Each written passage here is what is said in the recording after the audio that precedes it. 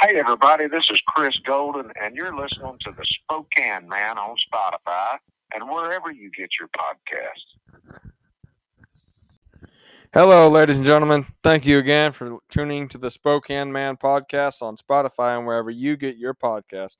Today, I am joined by not Grammy, Dove Award winner, and he just released a project with William Lee Golden and the Goldens. Please make welcome my guest on the Spokane Man podcast today, my new friend, hopefully, Chris Golden. What's going on, Chris? How you doing, brother? Hey, Spokane Man, I'm doing wonderful, and I appreciate the opportunity to talk to you today. And you bet we're friends, so we will be for life. So I appreciate you reaching out, and I'm honored to be on your show here today. Well, Chris, you just sent goosebumps over my over everywhere. you know it, and I was telling Chris a story about how my family, before the pod, before I started everything, about what his song "Shoebox" means to me. Talk a little bit about how "Shoebox" came to be about. It was I actually did not write that song. It was a Jeffrey Steele and Tom Hambridge song written, and I felt that it fit me to a T. Usually, if I don't write the song, I try to pick songs that I wished I would have written. And I have three children of my own. I saw how fast life was going by, and all I ever tried to tell my friends that have babies and kids and stuff is, man, make good memories. And that's what I tried to do with mine. Mine are all grown now, and I'm still trying to make good memories with them and for them.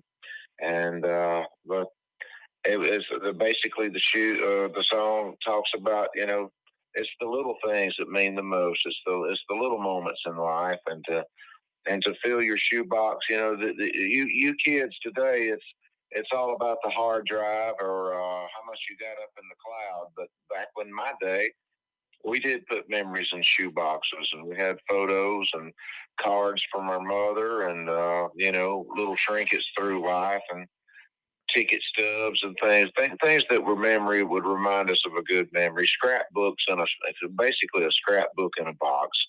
And when I put the video together, that's what I pretty much revealed was my scrap box for life. So if anybody wanted to watch that video, they can pretty much see me grow old in 3.5 minutes and go from a baby myself to having babies and raising my own family. So it's a powerful song, and it's an honor to get to sing it.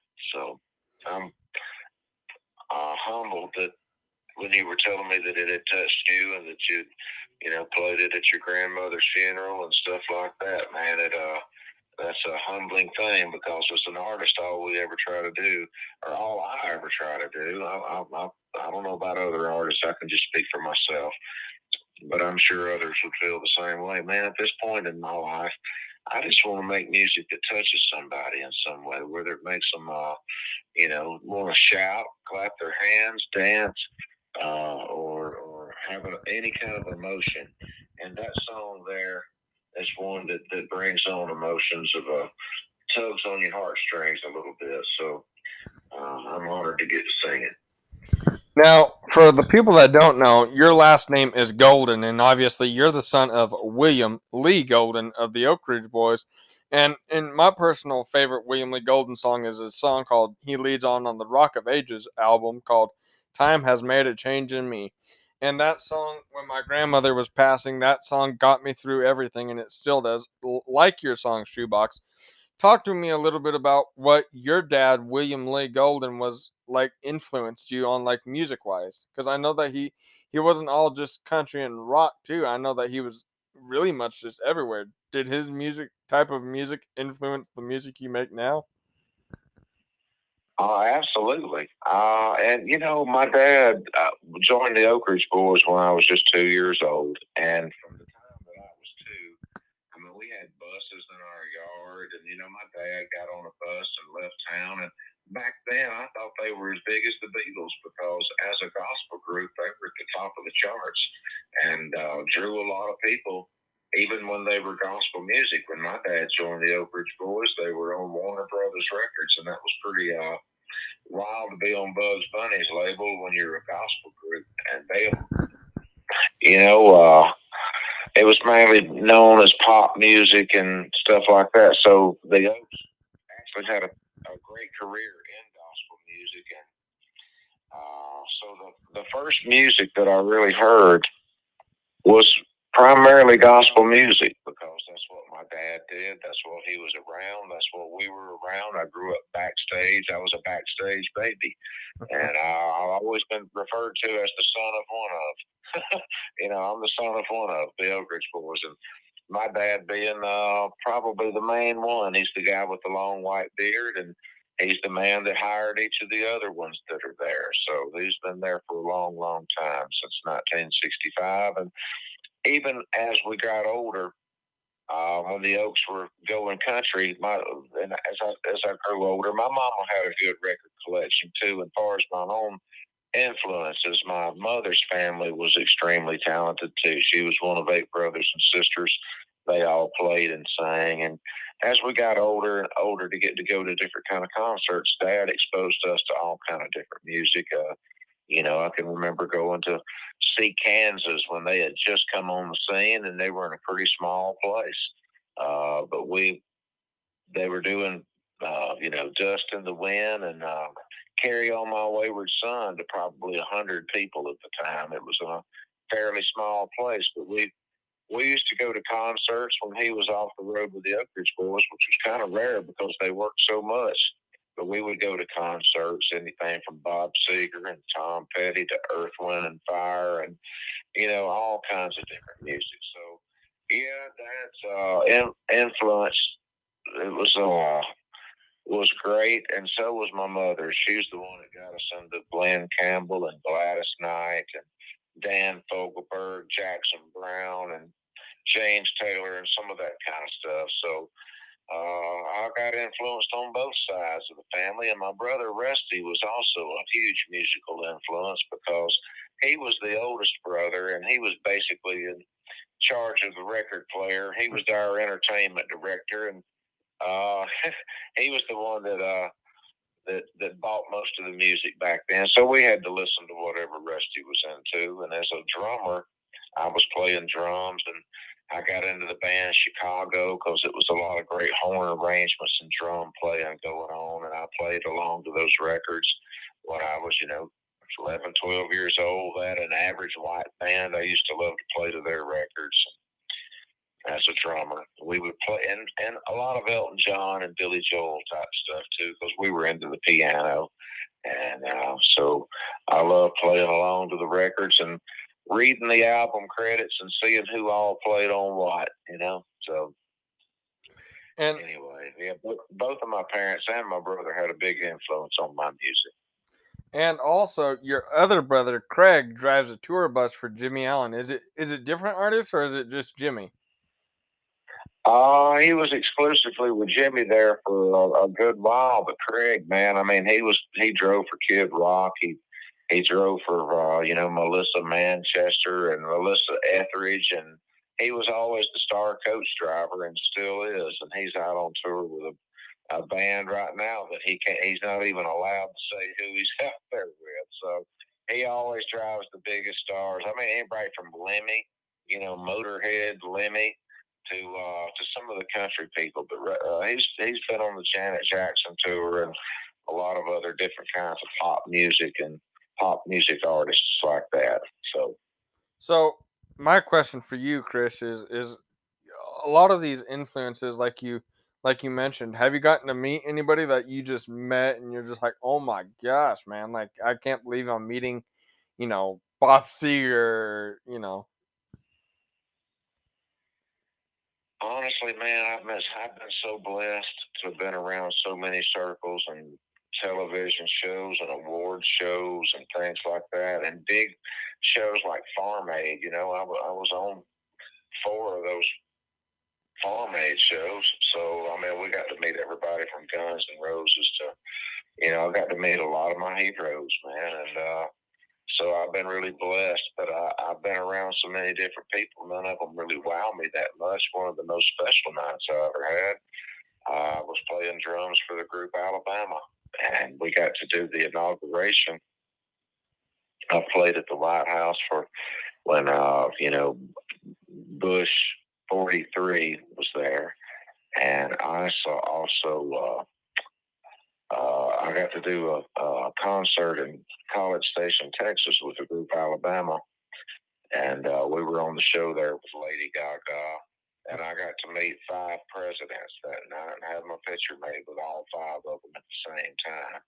So that was pretty special because I later read that all of the presidents, the only time that they ever get together is when one of them has passed away. But this was a unique thing. They were all coming together for a big benefit concert for the flood victims of Houston during that time, right after a big hurricane came through there. And the younger Bush president put it together, but he invited all the other presidents and they showed up. And we got to go backstage and meet them. And one of the cool things about that is, you see the other ones talking about each other on television, but backstage they were all acting like best friends, man. So I wish they could act that way all the time. So that was a pretty unique deal to get to meet all 5 presidents at the same time. So And Chris, I you know what, dude, you are one amazing guy, and I know that back in the late '80s, early '90s, your dad was exited out of the Oak Ridge Boys, and y'all got to go sing together. And this is gonna, it kind of came full circle on this new 3D, uh, I guess you could say CD collection of William Lee Golden and the Golden's classics. What was that? What was that experience like back in the '90s, or '80s and '90s compared to now? You know what I mean? well, I tell you, man,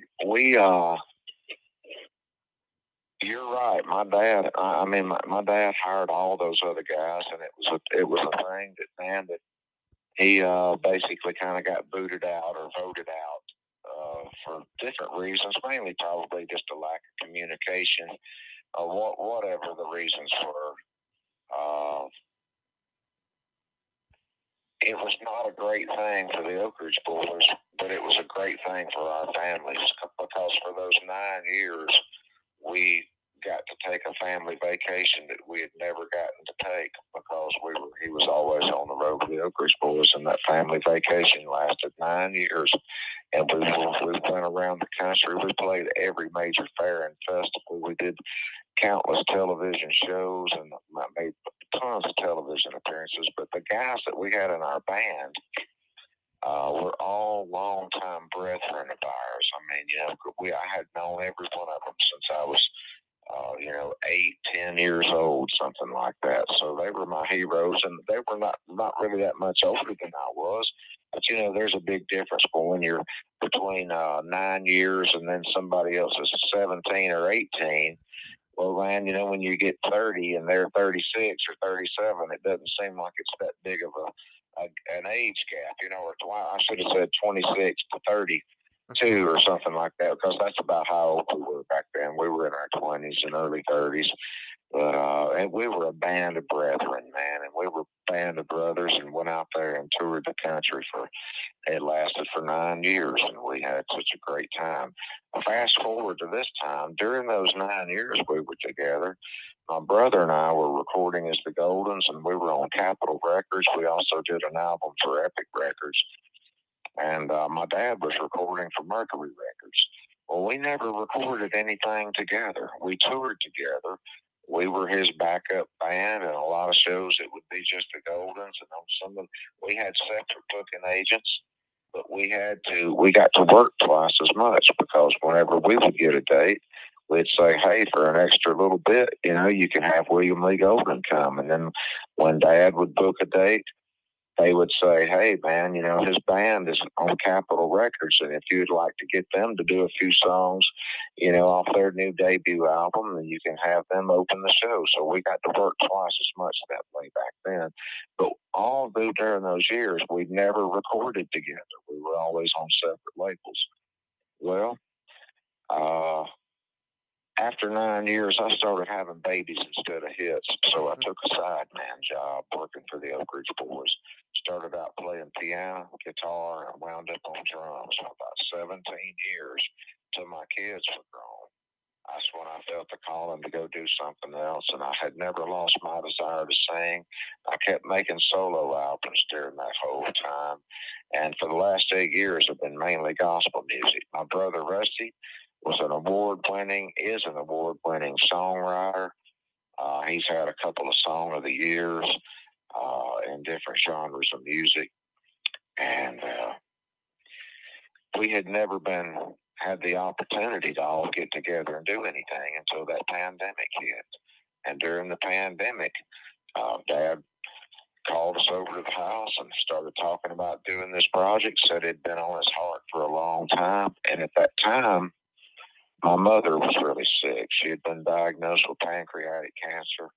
We knew we didn't have that long with her because it was an aggressive cancer and it took her pretty quick, man. But music is a healer, and Amen. Dad always puts that, and he wanted us to go into the recording studio to try to help heal from that loss, not just for us sons, but for him too. Even though they hadn't been married for a long time, they were still best of friends and still had great admiration and love for each other. And we all went into the recording studio, and we started out recording gospel songs, and we did 13 songs together. Some of them were really emotional because of what we had just been through, and then it turned into more of a, country type, classic country stuff. And before we knew it, we had recorded 34 songs and had really just scratched the surface on what we wanted to do. But we thought, well, we'll release these three projects at the same time and see how it does. And yesterday, they all came out, and we found out that we were like number 19 in the Apple Music release. I've gotten write-ups from Fox News, Billboard magazine, and all these different outlets are really jumping on board with it, man. And it's a musical heirloom for us because it's not only my brothers and my father, but my three children are all playing and singing on it too. So it is a true musical family heirloom. Hey, talk to us about how y'all got the rights and well, not rights, but talk to us about how you got to sing Elvira on this new record because I was listening to it and if I'm not mistaken, your son Elijah is leading on it. Is that right? Well, that's correct. We Dad. That was Dad's idea. He wanted to do songs that had influenced all of us, and he was mainly the guy that was picking the songs out. The only one that I really brought to the party was "You Are My Sunshine." I wanted to do that one because that's the one my mama taught us how to sing harmony to, and the one that she taught my children how to sing harmony too. So, but Dad wanted to do that one because that was a big song for him and one that he sang on. But he didn't want to sing on it. He didn't even want to sing on it. So my dad is actually not singing on that cut of it. That's me and my brothers and my son Elijah and my daughters. We're all and Aaron McCune. So it's all the next two generations after, not that else, but that was Dad's idea. And my son really brings a blue-eyed soul to it, and I believe he has his own take on it. So he did a great job with it, and we're really proud of him. He's up at Brown University in Rhode Island at the Ivy League school, Brown University, and studying English, wants to be an English professor. And I told him, I said, well, that's what Chris Christopherson was, who was also a great songwriter, actor, and made a living as a singer too. So my son's equally talented and all that kind of stuff. But we're so proud to have him singing on this new cut of Elvira with us. And do you have last question, and I'll let you go because I know I said 15 to 20 minutes, and we're pushing. Uh, do you have any funny stories of your times with the Oak Ridge Boys?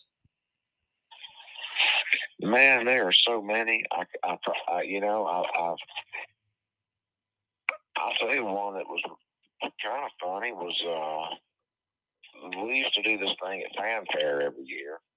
Well, Fanfare is when all the fans from all over the globe actually come to Nashville, and there's free concerts all over town, and they have charity games. Like they'll have their own version of Family Feud sort of thing, and then they had a big celebrity softball game. I was a little bit younger at the time, and there were a couple of movie star girls there. One of them was Brooke Shields. I don't know if you remember her, man, but she was kind of the hot thing at one time, and I wanted to meet her so bad. And I was not I was just in the band at the time, and I was not playing with the Oak Ridge Boys, but I knew I could get a ticket in to meet her. And this was before I got married and everything. And so I come out there on the baseball field. I see her pitching baseball back and forth with Joe, and I say, "Hey, Joe." And he says, "Hey, Chris, come on over here." So I go out there, and I'm the only guy on the baseball field that's not wearing baseball outfit. And, man, I got about 30 feet from Brooke Shields, and she looked right at me, and I looked right at her, and I just knew she was going to fall for me.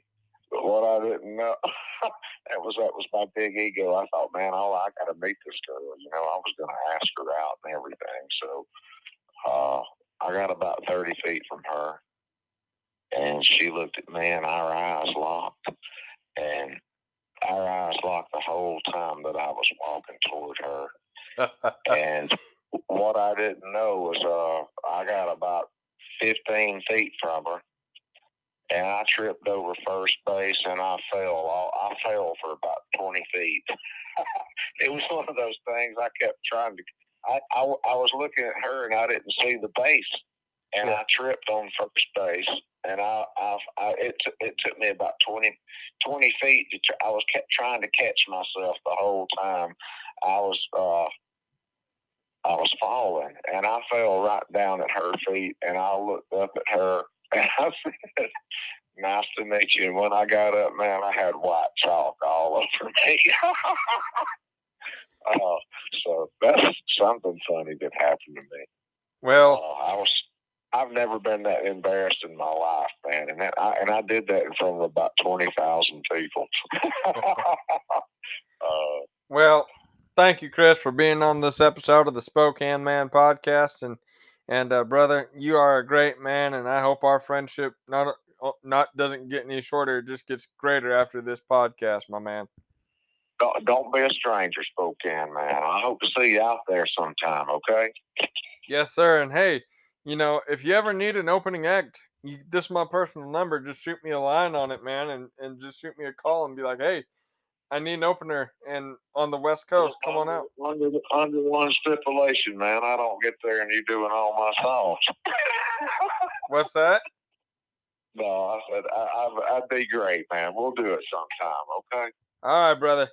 All right, everybody. Thank y'all so much for listening now to the Spokane Man podcast. Man, I'm like a little kid in a candy store. Ladies and gentlemen, my dear friend, Chris Golden. Thank you, Chris.